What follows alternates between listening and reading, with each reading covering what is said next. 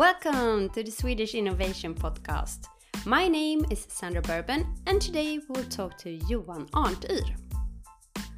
Johan is a management consultant who knows what you need to know when it comes to innovation in public transportation. When can we start to skip the bus or the subway and instead travel with autonomous vehicles? And is it really a good idea to make public transportation free? Johan will give you the answers and also give his best advice on how to lead innovation in organizations where the resistance is high and resources are limited. Let's talk to Johan.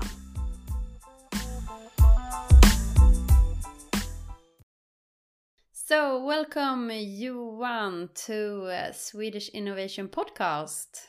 Thank you. It's a pleasure being invited. What did you do today, before this podcast?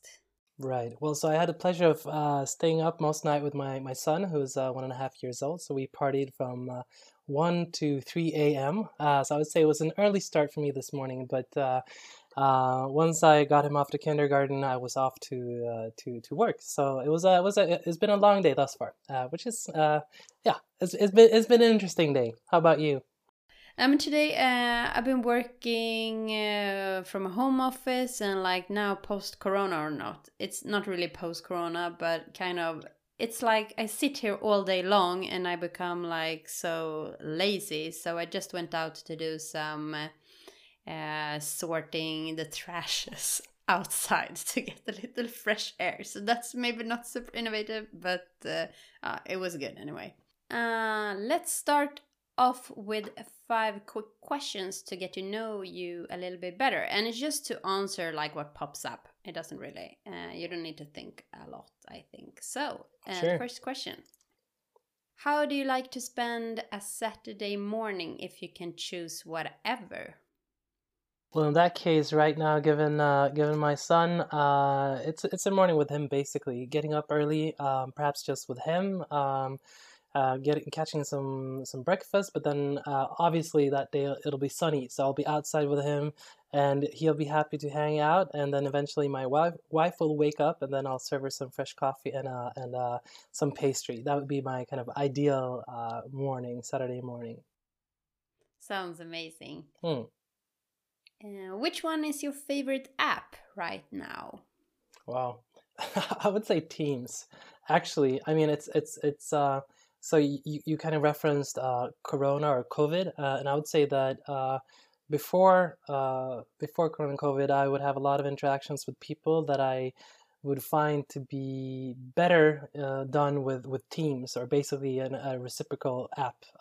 But now post-COVID, I find that people are to a much greater extent happy to interact in a virtual world rather. So I would say perhaps not so much the app as the functionality in itself that I'm thoroughly enjoying, and especially now being a consultant again, I find that really, really useful. So I would say functionality perhaps over app, but that functionality is brilliant. If you would have a non-Swedish guest over for dinner, what would you cook or serve them?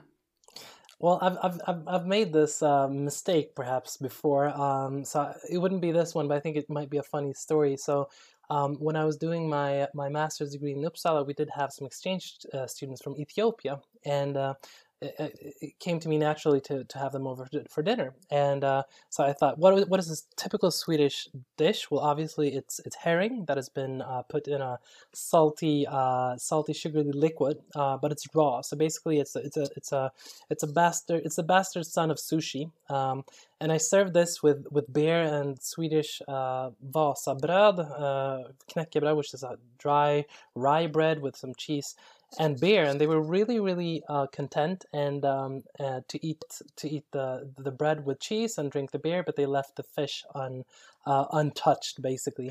And afterwards, I understood that, well, that's perhaps an acquired taste. So given that experience, it was a good anecdote, but I would serve Swedish meatballs. I think that's a general high-hitting meal, I would say. Yeah. That's funny. Not herring then. Not herring, exactly. Yeah, not pickled herring. We actually served that for our wedding, as a starter, because my husband is French and we had people from all over the world. And actually, we ran out of herring, so they liked it. Wow. But yeah, it's a matter of taste, as you say. Right. What was your favorite thing to do when you were around 10 years old? Right. Well, I would think it would be winning, playing with marbles. So I had a knack to hustle. So basically, what would happen would my grandmother would give me 10 marbles, and we would have a game where I would constantly multiply my amount of marbles to the discontent of my classmates and their parents. But I would say that that's something that is kind of uh, s- yeah, that's something that I remember and that is significant because my mom would get calls from parents saying, they just got marbles and where are they now? So they would give back the marbles. So that's a strong memory, and obviously I like the hustle, I suppose. So that's something I remember. And the last question. If you could bring one thing with you to a deserted island, what would you bring? Satellite telephone, so I could get out of there with a charged battery.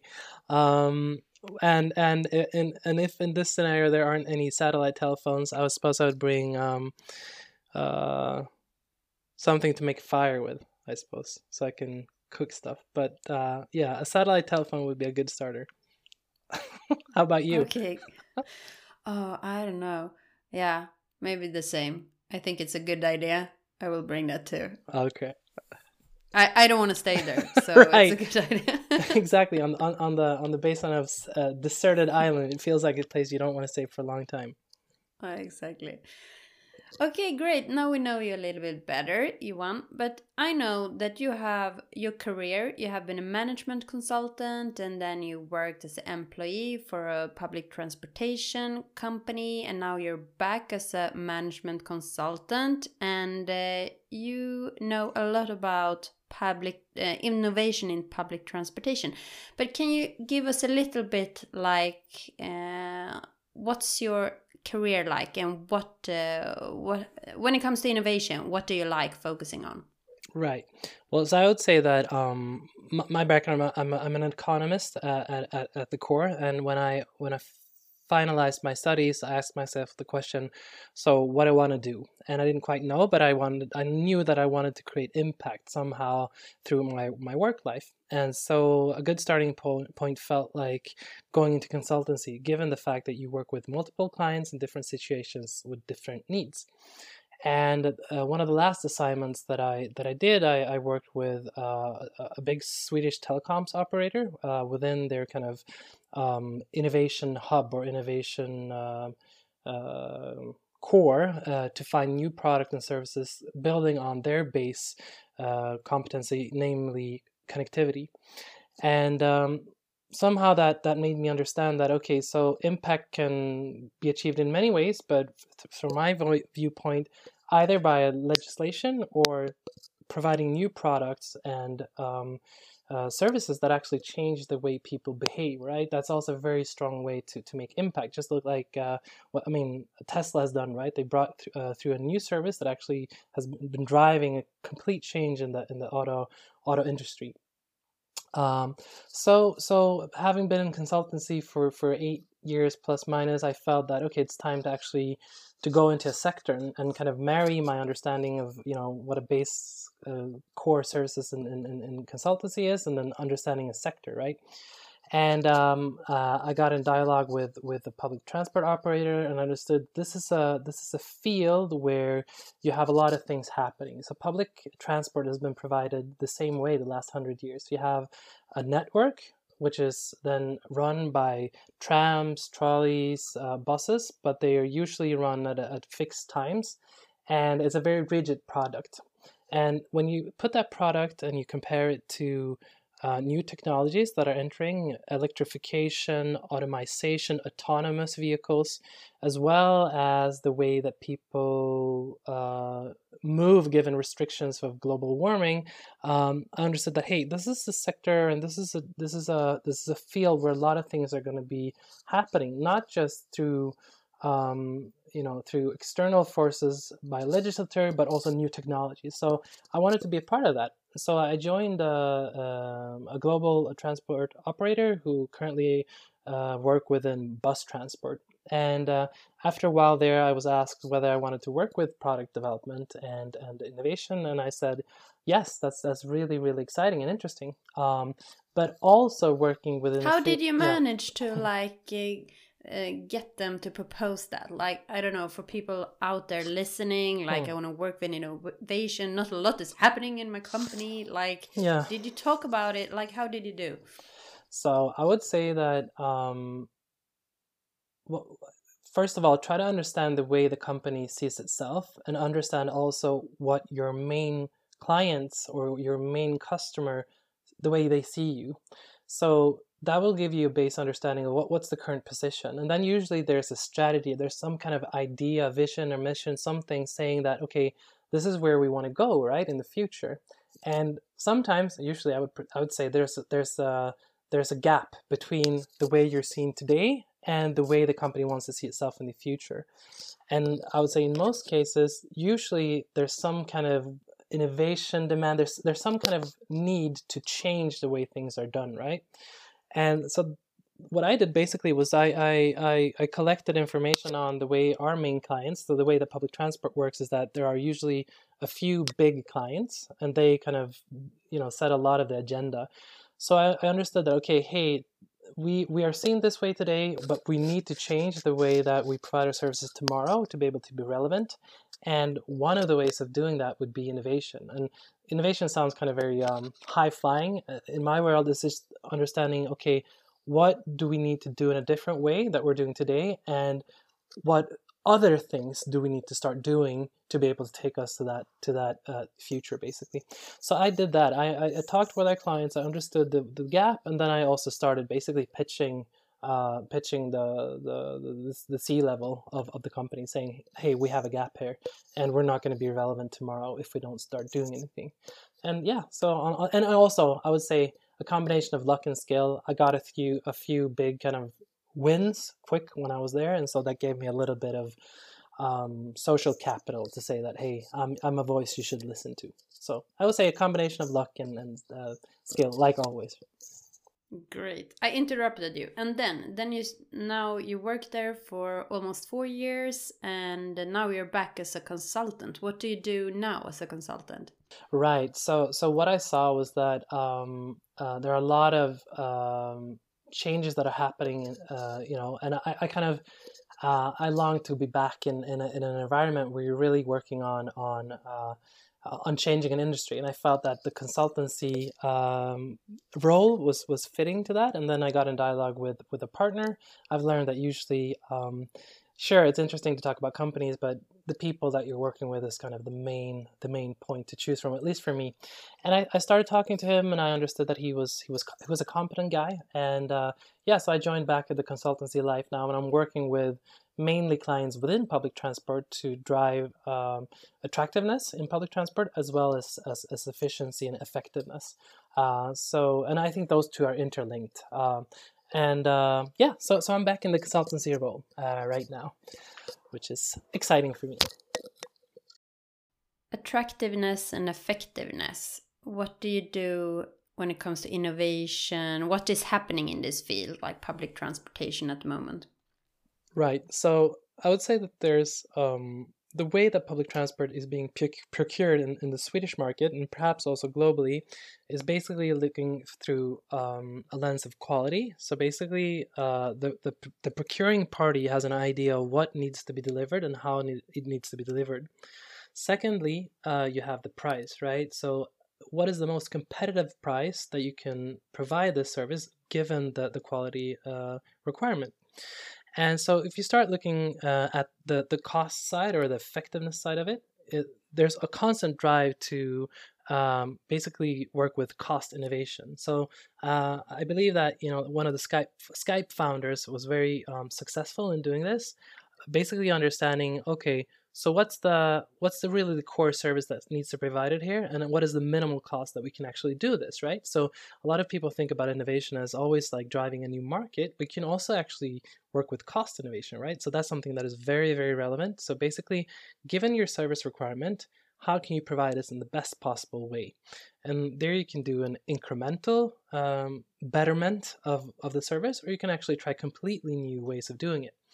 And I'm sure that most of the listeners have an idea of, within their company, what what efficiency requirements there are and how you work with that.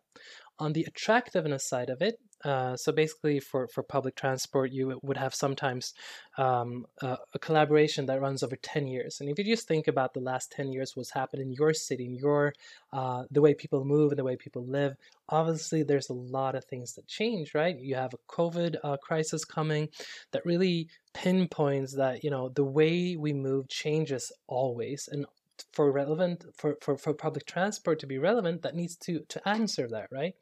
So it's constantly analyzing the way people move and also making public transport attractive. So it's understanding the client need, but also challenging this is the old way that you're providing public transport, not just having a fixed line network where buses run and you get a bus every 10 minutes, but in Sweden you have tax-financed public transport. And when you take tax money to finance something, obviously you want a return on that investment from a tax point of view, right? And so the core delivery of public transport would be taking a person out from their car and putting them into a bus, right? And for that to be able to happen, I don't know if you have a car, Sandra, or the listener has one, but I do, and it's a tremendous service. It's a really, really good service, right?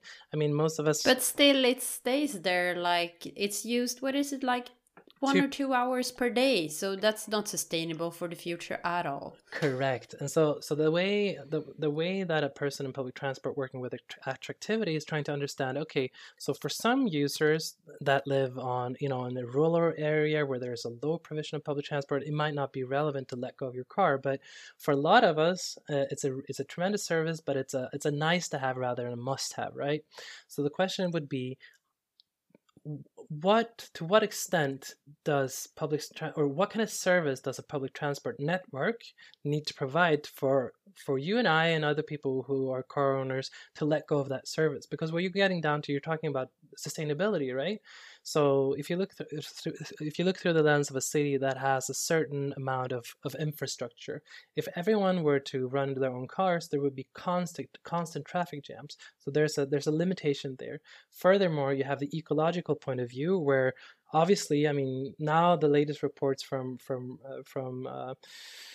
our climate experts, we have proof now that climate change is not probably man-made, it is man-made, right? And we cannot continue the way that we're working today, or the way we transport ourselves today. And lastly, for those people that do not have the financial means, obviously there needs to be an attractive network. That was a long way of saying basically the key focal point here is understanding how can we provide an attractive service for users to the extent that they're willing to let go of their car. That is the main attractiveness side of public transport. And so innovation are driven in both those worlds constantly. The first one, the cost side, usually you have a complete discretion to do whatever you want as a public transport provider. However, on the customer side, there you need to work very closely in collaboration with the public transport authority, namely the public party that is procuring it. And that presents a lot of challenges that perhaps we will discuss in a later stage. Yeah. I would really like to I don't have a car, but my husband has, so I kind of have or sometimes I have a car. But now I moved, like I lived in the city before, I don't anymore, and now it's like it takes forever to get to my office. It's like it takes 1 hour, and it's not convenient at all. I would like to have an autonomous vehicle that fetched me, and maybe some people, more people, and then like traveling together. But it's like, how far away are we from somebody can pick me up without being a somebody? It's just some kind of little egg picking me up here outside my door. Right. Now, I think that's a super interesting question in 2 dimensions. So I would say answering the when is incredibly difficult. I don't know if you're familiar with Waymo, which is the Google approach to providing autonomous vehicles. So basically, Google and the Alphabet group has now a stake in providing autonomous vehicles and actually taking a passenger from A to B. And they're doing this right now in Phoenix, for example. So you can actually go there and ride with this kind of shuttle. However, it's still in the test face, but it's getting closer and closer to being, industrialized and provided on a broad basis. So and then that's the first question. So I'm not comfortable giving you an exact when. But I would say that it is a question of when, not if, because the gains in effectivity is so tremendous. If you look at the public transport sector right now, and you look what the main drivers of cost is, it's actually the labor part of it, right? So suddenly, whenever you provide an autonomous vehicle, you take that cost out of the calculation, and suddenly you have a vehicle that can provide a ride at the same cost levels as public transport today, right? It's comparable. And if you were provided with the choice of actually going in an autonomous vehicle, being able to work, have a meeting, doing whatever, or riding in a bus crammed with other people, I would guess that you would prefer the first alternative.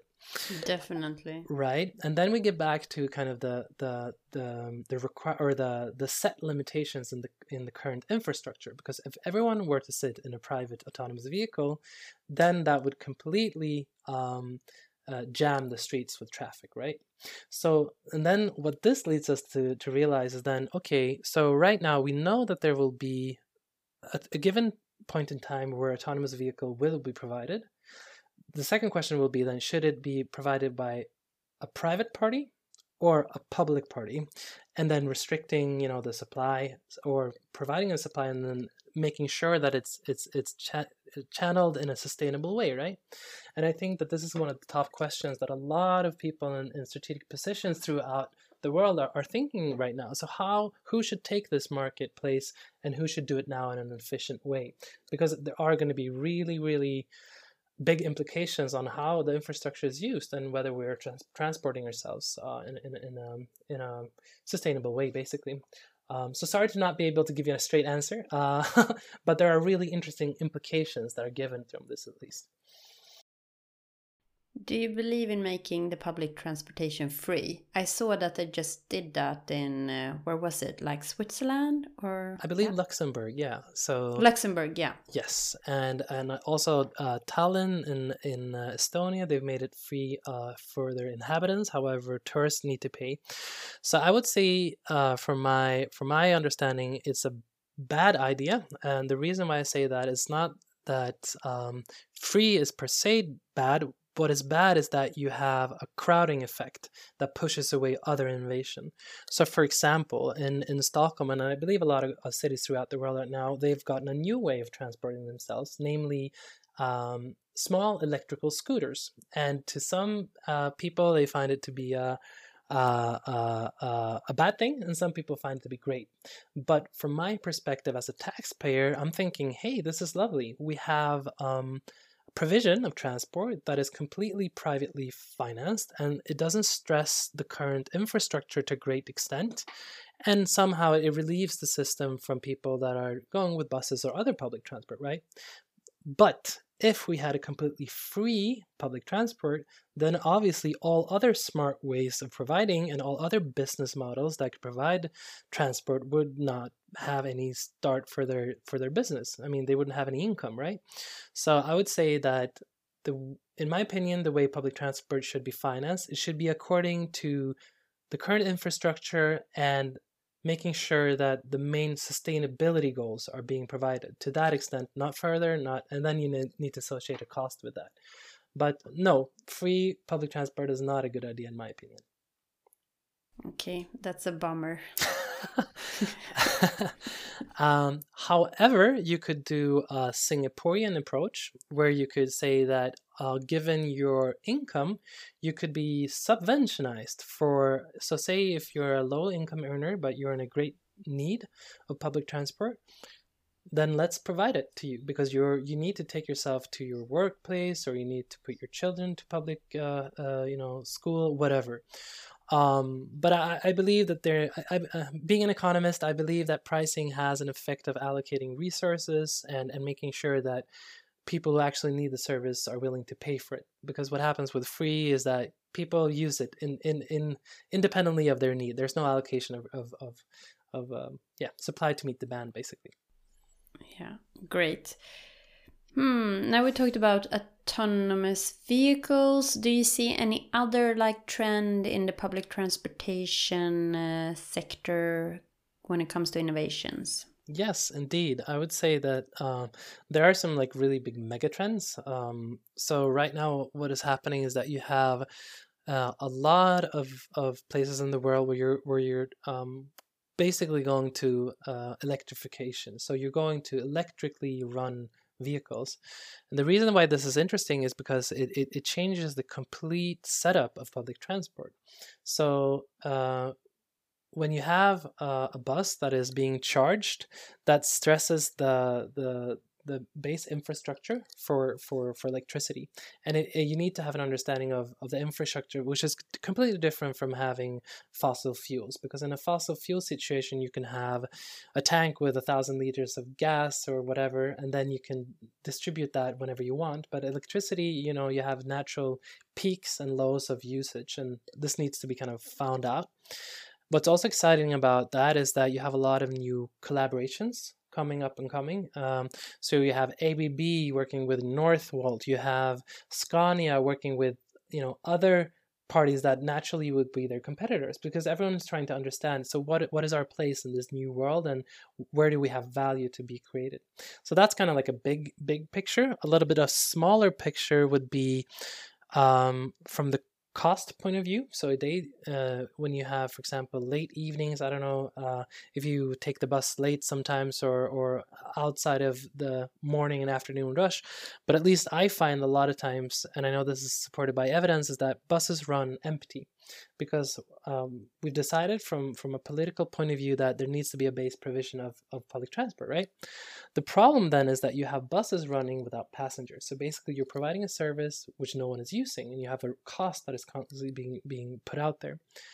A way to solve for that problem is actually taking away the fixed line on a set time recurring, and replacing it with a taxi service. So what you could say is that you could, for example, if you have 3 lines running in parallel with 3 bus drivers, you only have 1 passenger per second hour, you could remove those lines and then provide a taxi that drives people in a shared vehicle instead. And in that case, you can actually decrease cost and increase service. So for you, for example, that now live outside of the center of Stockholm, you could have an idea where, okay, you could be picked up at a certain time. They could transport you to a trunk line defined as a recurring quick public transport, whether it be subway or not. And I would say that there's a great deal of potential for rural areas and off-peak. I'm sorry to use public transport lingo, but basically outside of morning and afternoon rush. Yeah, like not rush hours. Correct, yes. And this is a really, really interesting area. And and I think that the technology is there. It's just a matter of getting enough buy-in from for public procurement parties to be able to test this and actually see whether it works or not. Yeah. We like this electrical roads that they are building. Is that something for the future of bus lines, or is it feels like who will own this, or like how will that work? Do you know anything about that? Right. So I know that we're currently building throughout Sweden a few of those to see, and I mean that I think to begin with has a lot to do with supporting heavy transport of not people, basically. So you have goods and that are being transported. I haven't really seen the complete idea of how this should work. I know that you have electrical roads that will sustain charging. Obviously, it facilitates the usage of electrification, but I think it's still in a very experimental phase. And I think that the business case for it needs to be proved. What I see now, the general trend is that you're going more and more to batteries that are being charged at certain fixed points. And I believe also that the rate of development throughout the battery sector is very, very strong right now. So we'll see. I mean, we might be in a situation where everyone is, or basically it's like we're trying to find out what the standard is, right? It's the same thing for VHS. I don't know if you remember like the tapes that were used, or CD-ROM or minidisc. We're just trying to find what is the best fit for the product. And this is one of those tries to see, okay, how should vehicles be charged? So I would say time would tell. Before you talked a little bit about when you are working for the public sector at a privately held company, like you have a lot of pressure because you won on price, you need to have high quality. Like, how do you innovate in that kind of environment? Right. So I would say that in any company where you have very strong service levels defined throughout the agreements with your customers, you need to understand what is the core today and how you can separate the core business and create environments where you can experiment on changing the ways things are done. So my experience working with public transport is that you have a very careful customer that is run not on trying to improve things throughout the cycle of partnership. Rather, they prefer to have a steady delivery of the service, because I don't know, I'm sure to whomever is listening, you see always political headlines in newspapers, and usually you hear about things when they go wrong. So for example, school X hasn't provided service to their kids, or somebody died at a hospital, or a bus blew up somewhere, right? And it makes sense. I mean, these are hard-earned taxpayer money, right? We need to be careful on how this money is spent. However, I think most of us also understand that if we never allow ourselves to try out new things, we will always be stuck on the way that we're doing things, and improvements will be hard to come by. So I would say that the way to work with innovation in that environment is again in two sides. When it comes to the attractiveness of the service, when you're trying to experiment with the client interface or the way that public transport is being provided to the customer, you need a really good buy-in from a strong person in the organization you're working with, someone who really wants to change something, or they're willing to improve the service, and also they're strong enough to hold the risk it implies. Because you will always have a worried politician saying, hey, what if this doesn't work out? What if the customers aren't satisfied? And then that person in the bureaucracy needs to say, I'm carrying that risk, I'll take personal responsibility, but if we don't do this, we risk losing attractivity, and then more people will buy cars in the case of public transport. Does that need to be the CEO that will be this person, or? Well, when you look on the public transport side, on the customer side, I would say actually a politician. You need a buy-in from a politician that sees that, okay, my voters want to see a change in my city, and the cost of not doing something is greater than trying something and failing. And that really believes this and pushes out this message.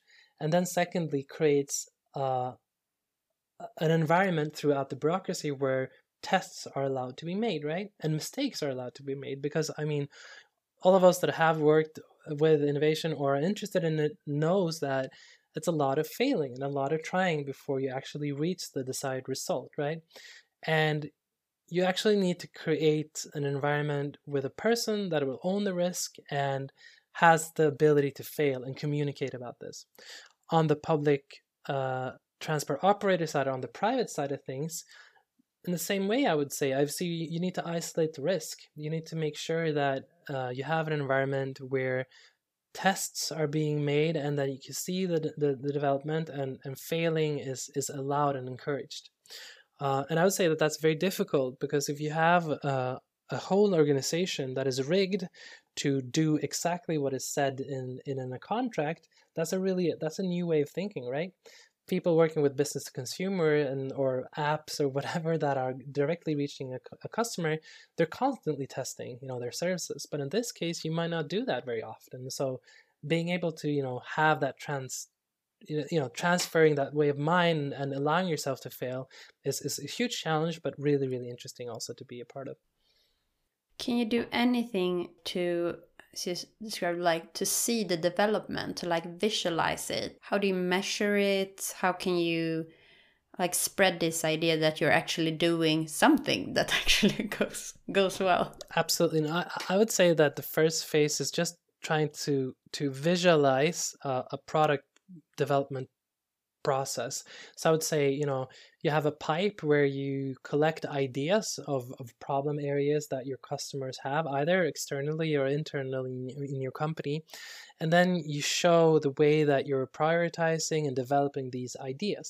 And when you do that, suddenly you will get an understanding of, okay, so for example, in your organization, you might have a need to take out 2 or 3 new products per given time period, let's say a year. Well, in that case, you need to have a lot of ideas and you need to see how they develop through these different phases. So I would say that's the first step of just visualizing, getting, having a clear idea and pitch on, what you want to do. Usually when you do that, you will need money, right? So you'll have a CFO or a CEO saying, okay, what's your business case? What's your promise on what you're going to deliver? And that's a second difficult question, because at this stage you might not have a very clear understanding of exactly how the growth of the product or the use of the product will be to begin with. So what you need to do then is you need to understand, okay, what's the market size? You can find early indicators on who will use this, and then you need to start tracking this and visualizing it throughout the product development process. But I mean, there are a lot of great literature on this. You can have a balanced scorecard. That's a classic approach by Kaplan and others. They have a section on innovation KPIs. I would say a newer take on this would be Eric Rice and his startup literature that has gotten a lot of interest and I think it depends on where your organization is and what their maturity level is. And then, but just trying to visualize is a good starting point, and getting also actually prototypes out there to touch and feel. I don't know what your experience is, Sandra, but mine is that when you have a gadget, an app, something to try, it becomes much more real, and you get sudden, instant buy-in from the parties that you need to get that from. So yeah. It sounds like in public transportation, I don't know, it's just maybe my predefined view of it. Like a prototype there, it sounds very, very a lot of money needs to be pumped into a new bus or whatever it can be. Like, how do you make sure to test quickly and fail fast in this environment? Right. So I would actually challenge that view. I would say that yes, of course, it's really difficult to test out a new metro station or a metro line, right? But if we bring it to a little more, concrete and small level. So one really, really exciting project that I was involved with before I left my former employer was trying out charging stations for mobile devices on buses, right? So the idea would be that travelers today would want to charge their mobile device, whether it be a tablet or a cell phone. And sure, you could do this through a USB port, but sometimes you just have 2 or 3 stations you want to go on, right? So you want to jump on and jump off. So the service that would maybe you don't even have the charger with you, so like the cable. Indeed. So the idea would be that you have a little hub where you can actually take your pre-charged battery that has USB mini and all the connectivity you need for various devices, and then you can jot off and you charge your cell phone, and after you've been at the bar or whatever, you come back to the bus and you just plug it back in, and then you pay per charge minute or whatever, right? So to start out with, when this idea was presented, when then it was all the worries in terms of how do we connect this, how do we service this, obviously all the problems jumped up directly. So what I did together with the collaboration partner was just getting a hub, getting it with a logo, with the Stockholm public transport logo, and then we literally took it in a backpack and just put it in front of the decision group. And so, they walked over, they started looking at it, tinkering with it, and it was like magic, right? It was some kind of magical spell, because suddenly they could see it out there, right? And suddenly you would get the buy-in. So I would say it's about bringing it down to a level where it's understandable. And if it's a big change, then just try to break it down, make it easy. Take a cardboard box and just make something out of it, and then see how it works. Because when you do this, you will also actually get buy-in from a CFO saying that, okay, hey, this isn't if you show them that a test doesn't need to be costly, they should also want to, test it in a small environment rather than going live with a big change and then with all the risk that is what all the risk associated with that, basically. I don't know if that's an answer to your question, but yeah. You definitely. Okay. I think that's a super smart advice. You talked about like, okay, gather a lot of ideas to hopefully in the end get some kind of smart innovation. How do you gather all these ideas? Do you have any like super concrete tip? Yeah, sure. I mean, so basically, I think most companies have some kind of box for ideas and improvements, right? So first of all, But my view that I think a lot of time people report these issues, you don't get any feedback. Like, do people do anything with this? And then the employees stop coming with innovative tips. So how do you make this work? Indeed. So I think that's the starting point, right? First of all, just doing an inventory on what channels do you have currently for taking advice, and just to finish the sentence, I would say most companies have it, like you say, but they're not being used, right? So Okay, sorry. so it's getting somewhere the sponsorship and activating your communication channels and starting a feedback loop where you answer all your incoming advices. So some might be that you don't enjoy the body odor of your colleague or whatever. I mean, some things you can just disregard, right? Because they're not, but still you want to have a feedback loop, and some will be really good ideas. That's one way of getting it. Another way of getting it is looking at your organization and saying, okay, who in the organization are closest to the customer or the customer interface? And getting in dialogue with them and or the customers. So depending on what you're doing, are you trying to improve, your cost efficiency? Then talk about the products that are used for that internally. Is it something that is going to change their customer view of the product? Talk with the customer. So just trying to get an understanding of who the recipient of the product and service is, getting in a dialogue with them quickly, and then sourcing their pain points on where improvements need to be made. And then getting a dialogue going. I would say just don't fear of talking with the recipient of the product. That's a good way to start, and then also quantify it. Yeah, great. Okay, then you have all your ideas. How do you prioritize them? Like, how you said you need to prioritize them. Like, which one do you want to work more on? How do you do that? Right. So, for the ease of conversation, let's talk about the cost side. Let's talk about cost innovation. That's, I would say, particularly interesting and at least easy within most organizations because you usually have full freedom of working with it, right? With whomever party. So you would have to understand two aspects. I would say, is the problem real in the sense that if we solve for this problem, a real value is being created for the recipient. So, and also, are there enough people or problem owners that this creates enough value in the organization that it's worth the investment needs to be made? So I would say that you need to run deep in the problem description. Understanding really, usually when you ask someone what their problem is, they would say that, well, yeah, the software I'm using is not good enough, right? But that's just a symptom. You really need to go back to, okay, what problem are you trying to solve here? And once you have a clear understanding of that, then you need to ask how many people have this problem. Is it just a particular problem for an individual, or do more people have this problem?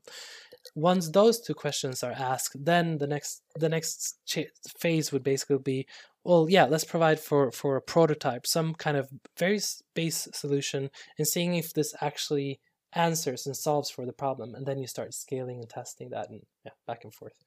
I don't know if that's very vague, but hopefully it's concrete enough. Yeah, man, that's good enough. Okay. I'm thinking about like also when you prioritize, I'm sure you want to like align it to the strategy of the company, or maybe if you have like this innovation strategy that a lot of companies talking about, like what's your view on that? Do you need like a separate innovation strategy, or how do you align it? And do you need an innovation strategy? Right. Well, I would say it depends on what kind of innovation you want to drive. What are you looking to do? So, usually when you have a company, that company is good on doing a few things for some segment of customers, right? So you have a telecoms operator, they're good at providing connectivity through calling each other and surfing. And you have a bus operator, they're good at providing bus transport, right? So when you're within your market and you're doing what you're good at, you can do incremental, innovation. You can change the ways things are being done at a small scale, and you can constantly get better. In that case, I would say that yes, you need an innovation strategy in the sense that you need to have a cost allocated with a person responsible of challenging the ways things are done, right? But then I would say that that's good enough, and then you can allocate that budget and you can have that running along.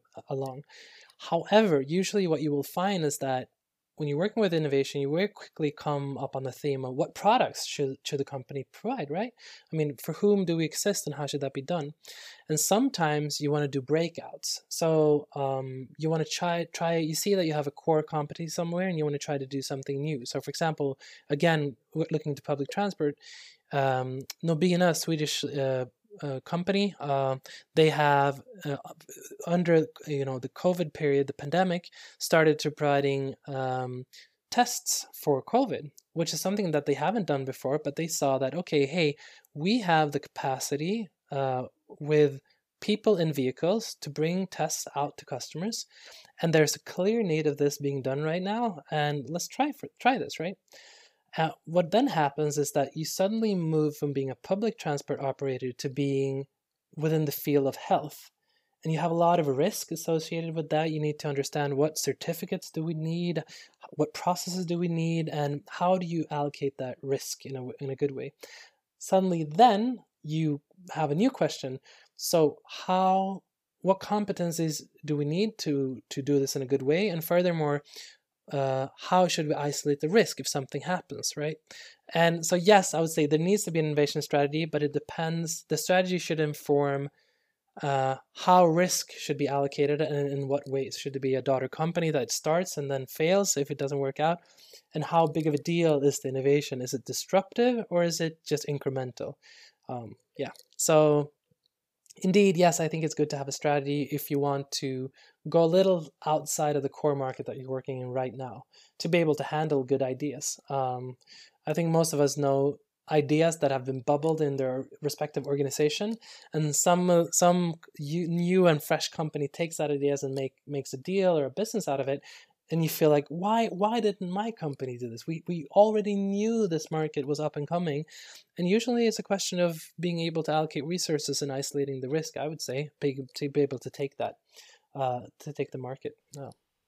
Yeah, innovation, it's always a lot of risk. And if you manage those risks, as you say, in different ways, depending on sustaining innovation or if it's disruptive innovation, you need to take different approaches to that. And then you can mitigate the risks. Cool. So let's round up now. And we talked a lot about innovation in the public transportation. I would like to hear, what's your three tips when it comes to innovation? We don't need to talk about in public public transportation, but when it comes to innovation, and if you're working maybe then as a consultant as you're doing now, how do you make it happen? Innovation. I would say independently, if you're a consultant or an employee, start doing. Maybe not wait for someone's approval or someone to give you a go. I think that you know yourself whether you want to make a change or not within the organization you are. And if you find yourself wanting to be a part of a change, then be that change. Start doing something, try something, challenge people, build your own solution, and then see if someone wants to join you. Don't overcomplicate. Don't wait for your CEO to bring forth an innovation agenda. I mean, you might need to change company or wait for 10 next years. So be courageous.